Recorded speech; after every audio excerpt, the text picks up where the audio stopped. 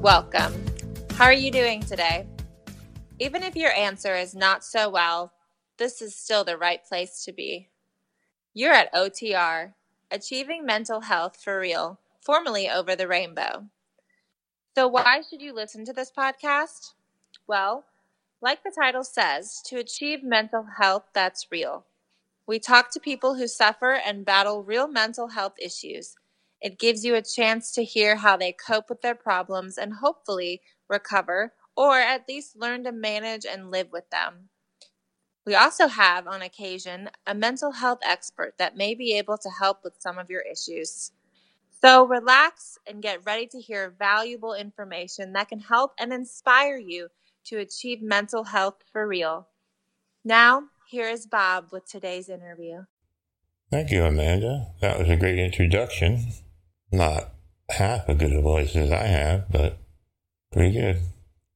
Today, we have a very special guest.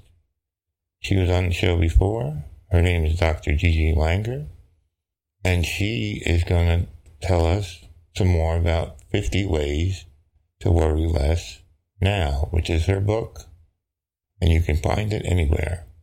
Okay, without further ado, we'll go right to the interview. Hello, Gigi. How are you? Welcome back. I'm wonderful. Very happy to be talking with you again. A real treat. Thank you. I appreciate that. The show did really good last time you were on. Oh, great. Good to hear. What I'd like to do today is, if we can just quickly review the top 5 that we did in the last show. Oh, that's wonderful to hear. And then, of course, try to do 5 more if we have time. I just want to remind anyone listening that the original show has all the detail of what we're going to summarize today. And it's 50 Ways to Worry Less Now. And it's in February, episode 10. So if you want to go back there now and just get that information, come back, that's great. Otherwise, you could stick around and we're going to summarize that episode. No, I think that sounds fine. Okay, good. Last time we went into 5 different top ways to stop worrying. And I think your number 1 was meditation. And you mentioned an app, Insight Timer, that helps you to meditate. And you also mentioned Mindful-Based Stress Reduction by Jon Kabat. What was that again? Mindfulness-Based Stress Reduction, which is a course. It's an 8-week course that was developed at University of Massachusetts Medical Center for people who were struggling with chronic pain and stress and so on. And they've done a lot of research on it. And that's why I always recommend meditation first, because their research is so impressive. It actually shrinks the part of the brain that's responsible for producing anxiety and stress. Then we went into a higher power discussion and praying to a higher power. And then the third one was making a choice. I have the power to change what I think. Use strategies, chapter Nice. Law of Attraction, Vision Board. What was the vision board again? I'm going to go into that as one of the techniques. Okay. All right. We'll cover that later. Number 4 was joining with others that have conquered some of the problems or are more advanced. For example, in a 12-step group, you might want to get a partner that has gone through what you are going through, and that creates what you say, energy of care and love. So that was number 4. And 5 was growth tools, practices.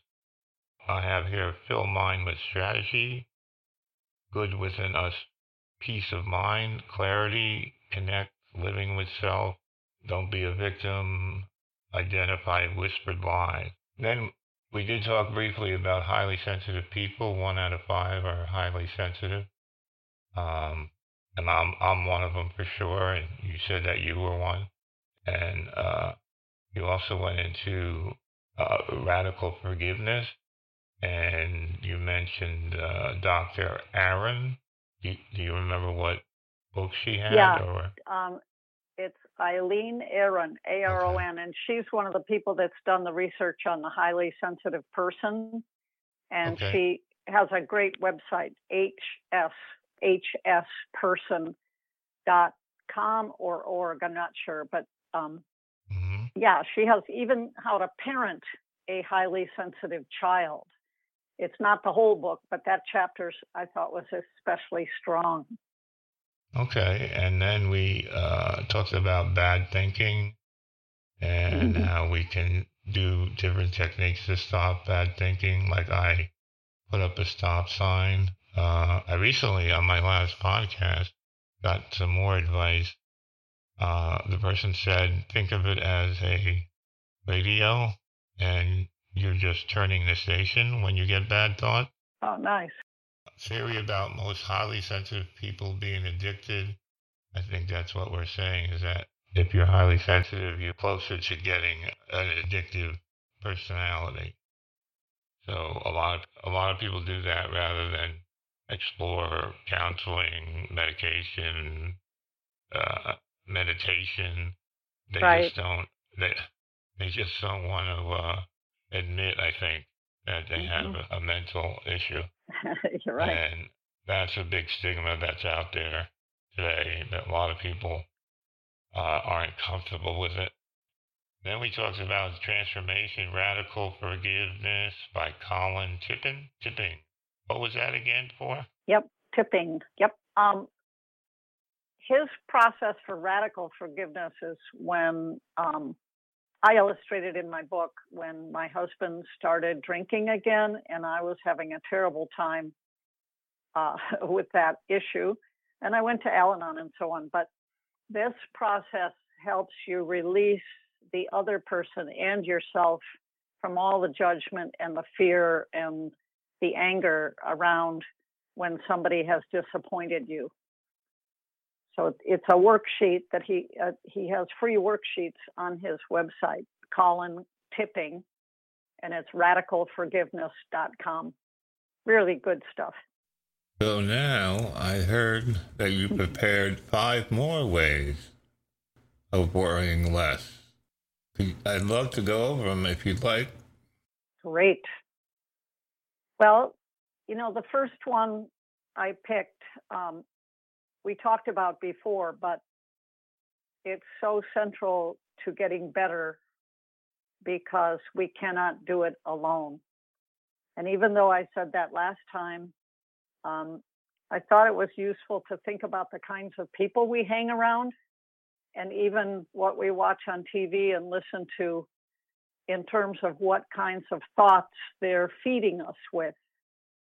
So if I'm hanging around with buddies who are complaining all the time, or if I have a friend where I share a concern I have and they just, well, they might be a bad listener in one of a few ways. One might be, those people you tell you're concerned about, and they come back and just tell a story about themselves, and they're really not interested in your story. They're just interested in telling their story. Right.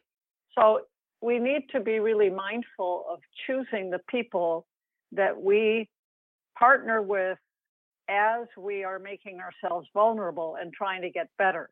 Right. It doesn't mean you never hang out with those negative friends, but they shouldn't be the first choice, And there are those friends who you tell the problem and then they jump on it and awfulize it with you and raise your anxiety rather than helping you access something within yourself that might help you gain a perspective on it. I call that safe people, being safe. Yes. That's what I use. Yeah. Yeah. It's we just can't do it sitting in the lotus position on top of a mountain. We need to have like-minded people who are interested in growing through their own negative patterns and are willing to share how they did it. And lacking that, I think a therapist or a counselor is also an excellent choice just for the very first step. I mean, that's what I did because I was all my friends I got high with and got drunk with. So, and I was in total denial about how unhappy I was inside. So when I first got sober, I didn't have anybody to hang out with that was healthy. And thank God I had a therapist to kind of help me through the transition. That moment in the no man's land when you're trying not to hang out with the friends that support you in your negativity and damaging lifestyle, and finding new people who are healthy and growing and have grown through some of the negative patterns you have, that's kind of a very vulnerable spot in between the two, because I was not a person who liked groups at all unless I was high. And so, finding a group, it's really important to find a group that has a good sense of confidentiality, has some guidelines for how the group is run so that nobody gets damaged. And that's one of the reasons why I don't say Alcoholics Anonymous is the only group or those 12-step groups, but one of the reasons they're successful is because they have a long track record of keeping the confidentiality, having a good, clean structure, getting people together who can help one another, but leaving it up to those individuals. So, don't try to be an island and do it by yourself. That's the first recommendation. Okay, we'll put that down as number 6. Yeah, that's good. And finding healthy people. I call them in the book growth partners. And it's, okay. Once you kind of send out into the universe that you're wanting to grow in a new, healthy direction, and you start doing things that are kind of uncomfortable, like going to a counselor or going to a group, quite interestingly, the universe kind of pitches in and starts, the right people start showing up in our lives. It sounds woo-woo, but it's pretty much how it works. The second one for today's session is what I'm calling, what is called self-compassion. And I think one reason I didn't admit to myself the problems I had was because I was already beating myself up for having those problems, the promiscuity and the drinking and the drugs. So I would beat myself up rather than, and this is not the same as self-pity, which is, oh, poor me, poor me. This is when we wake up to some extent and begin hanging with healthy people and thinking new thoughts and getting honest with ourselves, we start realizing, oh my gosh, I really drove myself into the ground. And in self-compassion and so much of this healing, it's like there's this healthy self that has not been driving the bus because the less healthy self has been driving the bus. But this healthy self has always been there. I call it a loving power, and that healthy self is able to act like a big sister or big brother who might say, "Oh, you poor dear," and talk to me as if in a comforting way. Oh gosh, don't kick yourself. Look what you've been through, and look what's been happening. And sure, you brought it on, a lot of it yourself, but also you have a genetic component with your parents. And so you are not a horrible person. This is how I talk to myself. You're a person trying to get well. And it's a very different way of the old perfectionistic thinking that I had, which was, I have to do everything perfectly or I won't be loved. And you remember I talk about whispered lies, these whispered lies that our fear self tells us. And the antidote, one of them to that whispered lie that I'm not good enough, I'm not worthy of love, is the self-compassion, where we start being able to speak to ourselves in a loving way And I think one of the best sources of information about that is Kristin Neff. I'll send you the link to that because she has some lovely Thank you. meditations and a wonderful book called Self-Compassion. Okay, that sounds good. And I think, letting go of old habits is very hard because we have to get honest and we have to look at them. And it's nice to learn to have a gentle voice with ourselves that says, yeah, it's not easy, but we're doing it because we don't want to go back to how we were before. So that's self-compassion. Yes, I have to say that in 12-step programs, you do this inventory. And my first one, I realized how much I, quote, hated myself. And one of the things I did to try to reprogram that was listen to a self-hypnosis tape that said, I'm lovable. People like me. I was just trying to reprogram all that negative self-talk. And that was one of the ways. So that kind of leads us into, we talked about making choices about how we want our life to be. And I talked about affirmations. And there's a very powerful aspect of that law of attraction, which is the visualization part. And in my book, I have a picture of the vision board, which is just 5 by 7 inches. And I cut and pasted things from magazines and some words that said to me, they showed the book being successful and me signing it and celebrating having it done and how much good it was going to do to people. And I put all those in images on this vision board. And I kept that at my writing station for the entire time I was writing the book. And it's a very powerful technique, and the directions for how to do it are in the book. But you can just look up, vision board. It's Perhaps I'll put it's getting more popular. To it, to a picture of it. Okay, good. Yeah. So, the essence of that is that when we look at the world, our future and our past, rather than looking at what's wrong with it, we look for what is right about it. And that's being a strength finder. So let's say I'm living with someone and let's say my husband, and he wants to sit and chat and I'm in the middle of a project. Okay. So I could say, oh, he's always bothering me. Why does he, and I could give it a negative spin. Or sometimes I ask myself, would I rather live with someone who didn't want to come and chat with me? Isn't it wonderful that he does that? And there's the strength of it. So given the strength of it, how do I want to respond? So, it's part of that whole positivity thing. The other piece in there is just making that gratitude list that everybody talks about. But I'll tell you, anyone who starts that practice of they just write down maybe 5 things a day that they're grateful for.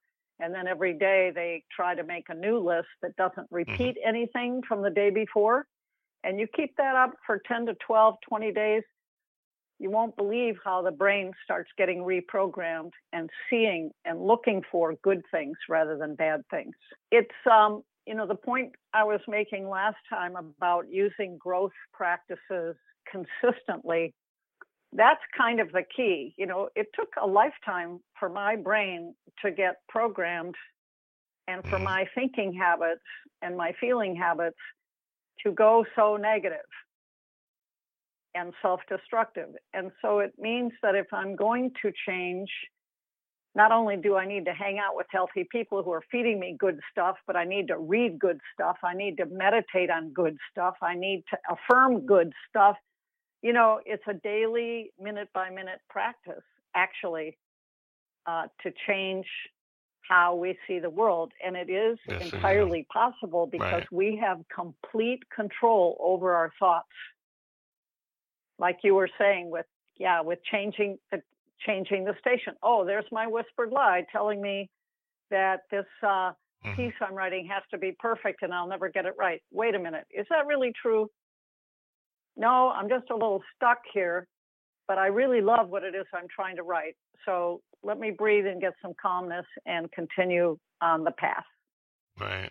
And I had mentioned my biggest problem was work. And Yeah, so you said, well, is there a solution to that? And I was thinking, no, no, no. And then all of a sudden, it just hit me. I'll retire early at 62, so I'm yeah, retired now. So that solved that issue. yes, yes. And it does really help to have so much more free choice over how we spend our time. Hmm. Let's go on to the next one, which Okay. I didn't talk much about energy work, but the Okay. reason there are 50 um, techniques for overcoming negative thinking in my book is because they're not only, I have a bunch of spiritual techniques in there, and I have some of these cognitive, thought changing techniques. And then also I do talk about my experience, and always these are techniques I use to overcome my own worries.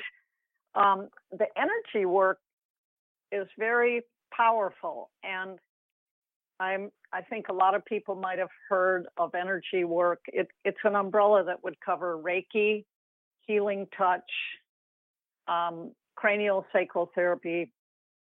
And the one I used the most was the tapping, or the emotional freedom technique, EFT, but it's a Okay. tapping technique. And the thing about the energy work is that they totally make an end run around the cognitive, figuring out, controlling analytical brain. They pair a statement uh, with a negative statement with a loving statement while tapping on the body, and it changes things.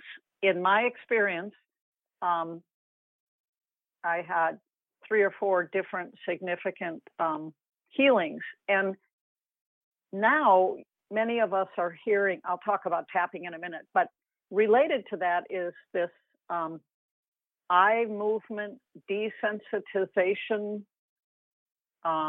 It's called E, M as in Mary, Right. D as in dog, R. The research has been done for PTSD because they've used it a lot with the military, and the research is really impressive. And a lot of people who have had addictions, grew up in alcoholic, dysfunctional families, etc., have some form of PTSD. Right. And so I think that might be why it's so useful. But basically, it is not just cognitive therapy, it has a big energy component with it. Okay. Anyway, so let me talk about the tapping because that's the easiest to use. So you find like a negative assault, a whispered lie that I'm telling myself, and you can just look up tapping or energy tapping and find more complicated or less complicated ways of doing it. But one of the simplest ones that I used, you just tap, you either cross your arms and tap your fingers on the sides of your upper arm, or you put your hands along your thighs, the outsides, and just tap alternately with your fingers on the outsides of the thighs. Okay. So it's the alternating tapping thing that's the key. Well, here's an example. In my book, I tell a lot of somewhat gruesome details, not ugly and awful, but they're not something you would read in everyday books about things that happened to me. And I was very concerned, especially chapter 5, about putting those things out in a book. So because I was afraid people would think I was neurotic or crazy or use it against me, which has never happened so far. And so I had the negative statement, even though I'm being brutally honest in this book, and it may feel like people are going to attack me. That's the negative part, right? And then the positive part is I love and accept myself completely. And if we have a higher power, we can say, and my higher power loves and accepts me completely. So what they usually have you do is kind of rate your level of being freaked out with the whispered lies. So at the time, you know, on a scale of 1 to 5, I was pretty scared to do that, but I knew the book needed it. So I would just tap alternately, even though I'm afraid that being so honest in this book is going to make me look bad and people will criticize me. I love and accept myself completely, and my higher power loves and accepts me completely.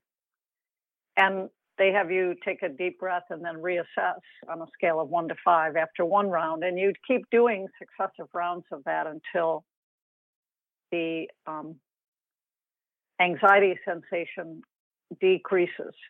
Yeah, that sounds really good, because when I have a negative thought, it's extremely hard to get rid of.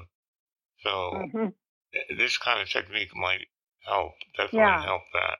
I found it helpful, and some people just tap their fingers on the side of the outside of their palm, even though I'm feeling. So then when I'm in a social situation or something and I'm thinking, shit, I don't know what to say to this person, I'm feeling stupid, they're not going to like me.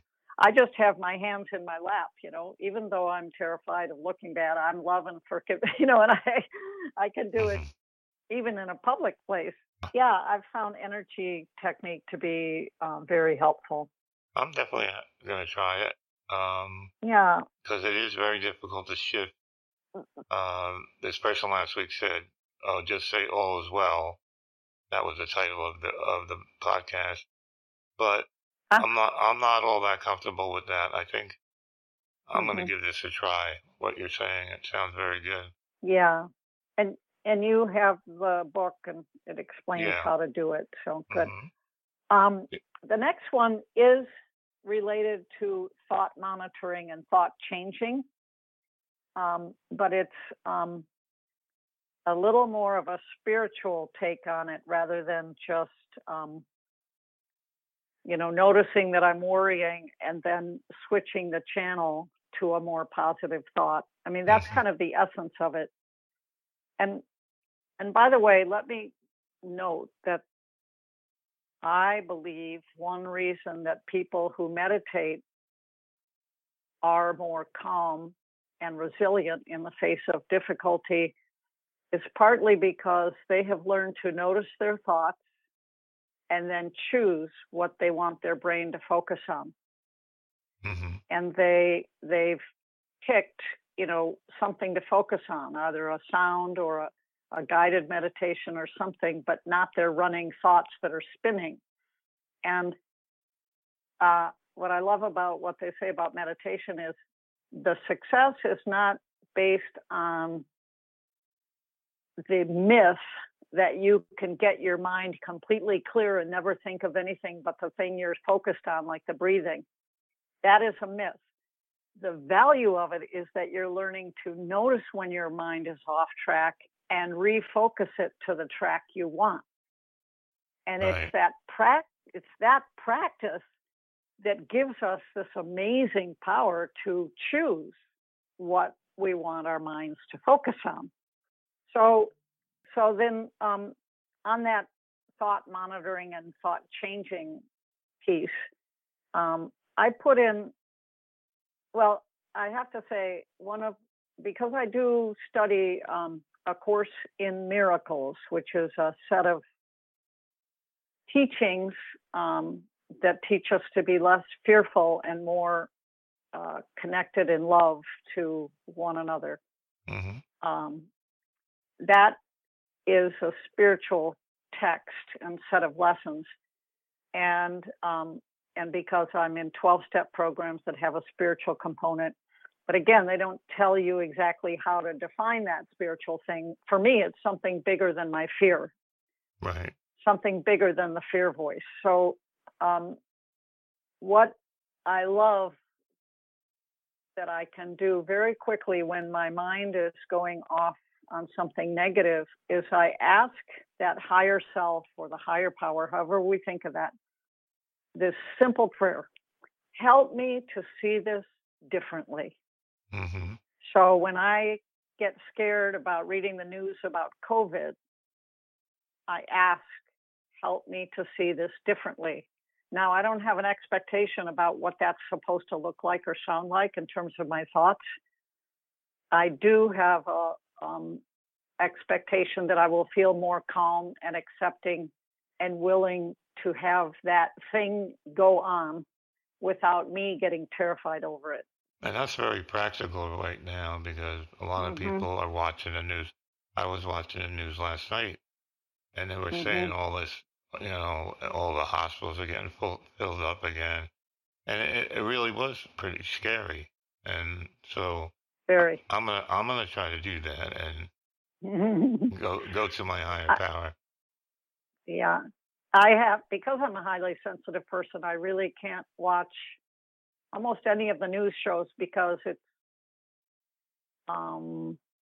there's a lot of emotion Mm-hmm. infused and judgment infused into almost every news show Yeah. now that we Yeah. see, and that it's designed to hook the viewer emotionally. And since I'm highly sensitive, I need to guard myself from those situations. So what I end up doing is reading my news from two different sources that have slightly different points of view, Mm-hmm. very different points of view. But when I read it, I can inoculate myself a little bit from the drama that comes in the television news or some of the podcasts that I listen to. So I protect myself. That's good. Yeah. My issue is performance anxiety. So every time I'm going to do something, my mind keeps telling me, "Oh, you can't do it. You can't do it." And so it's really hard for me to take that negative thought and turn it around and say, no, it's fine. You've been doing this all your life. It's fine. You can do it. Mm-hmm. Not a problem. Mm-hmm. I mean, even driving, I'll, you know, get near the car and I'll get like a little scared, like, well, I can't do this. I just can't drive. Mm-hmm. And Mm-hmm. then I do my best to change that around. And I always face the fear, so even Yes. if I can't change it around, I still get in the car and drive. And then it's fine. So it's just Right. that leading up to it that is very difficult. It's kind of like getting nervous before a big game or something. But yeah, Yes. yeah, Exactly that. right. And you've learned ways to help yourself through it. But I think one misconception people have is that I'll never have an anxiety thought again if I get all these techniques right. Well, that's a little upside down. The point is that we're human beings and we have our instincts that are programmed to keep us safe. So they're looking for danger everywhere. Mm-hmm. So we are going to have fear, concern, worry, anxiety. Right. And the trick is, can we notice that it's going on with ourselves and then choose a tool that would help us dissolve it so that we can go ahead and do what we need to do? And for me, it actually helps to get a little bit nervous because it raises Mm-hmm. my adrenaline or endorphins. Yes. And Yep. when I get into, let's say, the meeting, I'm great. I'm just like, I got this, no problem. Yeah. But before that, I'm Nice. like, oh, I can't do it. I'm nervous wreck. So, yeah. Well, yeah, that's part of this last point about thought changing, partly, with some kind of a higher power in our corner. Because, in my book, I have 4 main big life strategies. Being honest, which of course you're being honest when you approach that car. Mm-hmm. Claiming power other than just our own self-will, but claiming a power bigger than our fear. Making choices, positive choices, and following through with the practices to keep that stuff going. Those are like the 4, honesty, Right. power, choices, and using the practices. So it's the second one that's this power of the higher self or the universe or God or however we want to think about it, but it's something in us or around us or above us that is bigger than our fear. And I really couldn't suggest that a person try to just change their thinking completely of their own will. Right. What we use our will for is to use the technique. But the technique paired with the power that we're accessing by choosing the technique and hooking in with a power greater than our fear, that's what does the heavy lifting of removing that limitation from us. Right. So if I'm, let's say here's a good example. I have a resentment towards somebody who recently hurt my husband. Mm-hmm. So I'm choosing my thoughts. Well, first I'm honestly observing them. Oh, I'm thinking that guy's a jerk. I'm pissed at him because he hurt my husband, blah. Then I claim power to stand back a little bit and say, okay, this power, help me to see this differently. And one of the techniques in the book is praying for our enemy. So I think about that guy who hurt my husband and I say, I'm not the judge. I'm going to step back and hope that this guy has everything in his life that would ever make him happy. And I may have to do that if it's a big resentment. I may have to do it 100 times in 100 days. But it's a spiritual practice, right? Because I'm not trying to force myself to get rid of cutting. I'm not trying to force myself to stop hating him. What I'm doing is grabbing a tool that will bring the power to bear in my mind and heart and body to let go of that negativity and hatred and fear. Yeah, the hatred is just a very dangerous thing. It allows the other person to get power over you because you're hating him and losing energy, and basically then that person wins out. So it's a very good practice. It's a Christian thing. I mean, Jesus, I believe, always said that. Yeah. He was without sin, things like that. Yes. It's, I don't know if you've probably heard people talk about living in the solution rather than living in the problem. Right. And that's a choice we have. So here's what living in the problem looks like. It looks like, he's stewing around, oh my God, the COVID's going to happen. And I better not go there because I could get infected. And, oh, look at that jerk. He's not wearing a mask. And so I'm living in the problem, right? Because I'm stewing about it and focusing on it, on the danger. But living in the solution isn't meant to say I'm living in trying to fix it, because the solution is not, in my belief, in human actions. The solution is at a bigger realm than my own body. So when I focus on the solution, it's using any of these techniques to put myself in the presence of a power or a state of mind of calmness or a positive thought that is going to eventually solve the problem, but not from my own fear-driven actions. Right. If I'm supposed to take action on the problem, I only can take a proper action, if any, once I've got myself in a calm, loving space, right? Because if I write an email to my husband's friend, I'll show him that's really a fear-driven retaliation. So first I need to go and use these techniques to get myself in a place of loving acceptance and calmness, and asking for the wisdom to do what's actually really the right thing. Right. Yeah. I use this on my wife, for example. She kind of ignores me completely, which she knows that's like one of my buttons that people, So I try to just forgive her and ask my higher power to do what they can to help me to feel more positive about the situation. Exactly. Yeah, because in that moment, you're being honest about how it makes you feel. You're choosing not to blame the other person. You're claiming a power that's stronger than your own fear and resentment to help you to see it differently. And you're using a positive technique to get your brain and your mind to be loving rather than fearful. Exactly.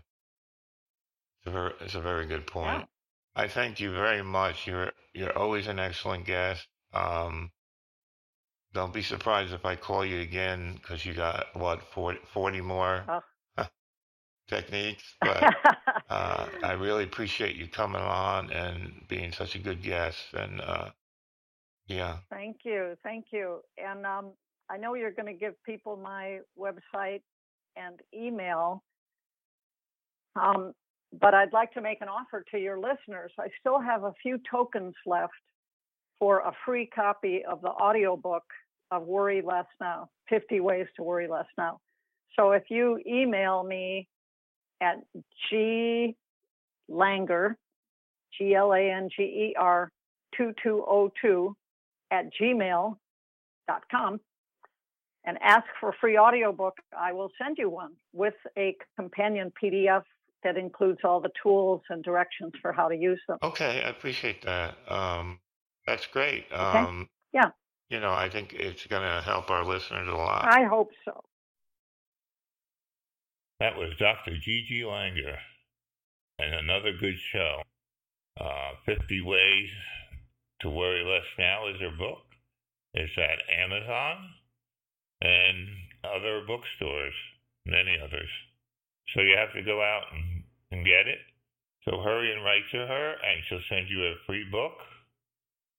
And you can't get better than that.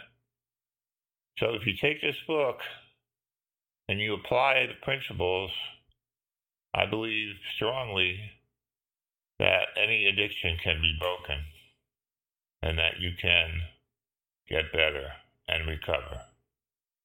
Because that's what achieving mental health for real means. Okay, this is Bob Adelman.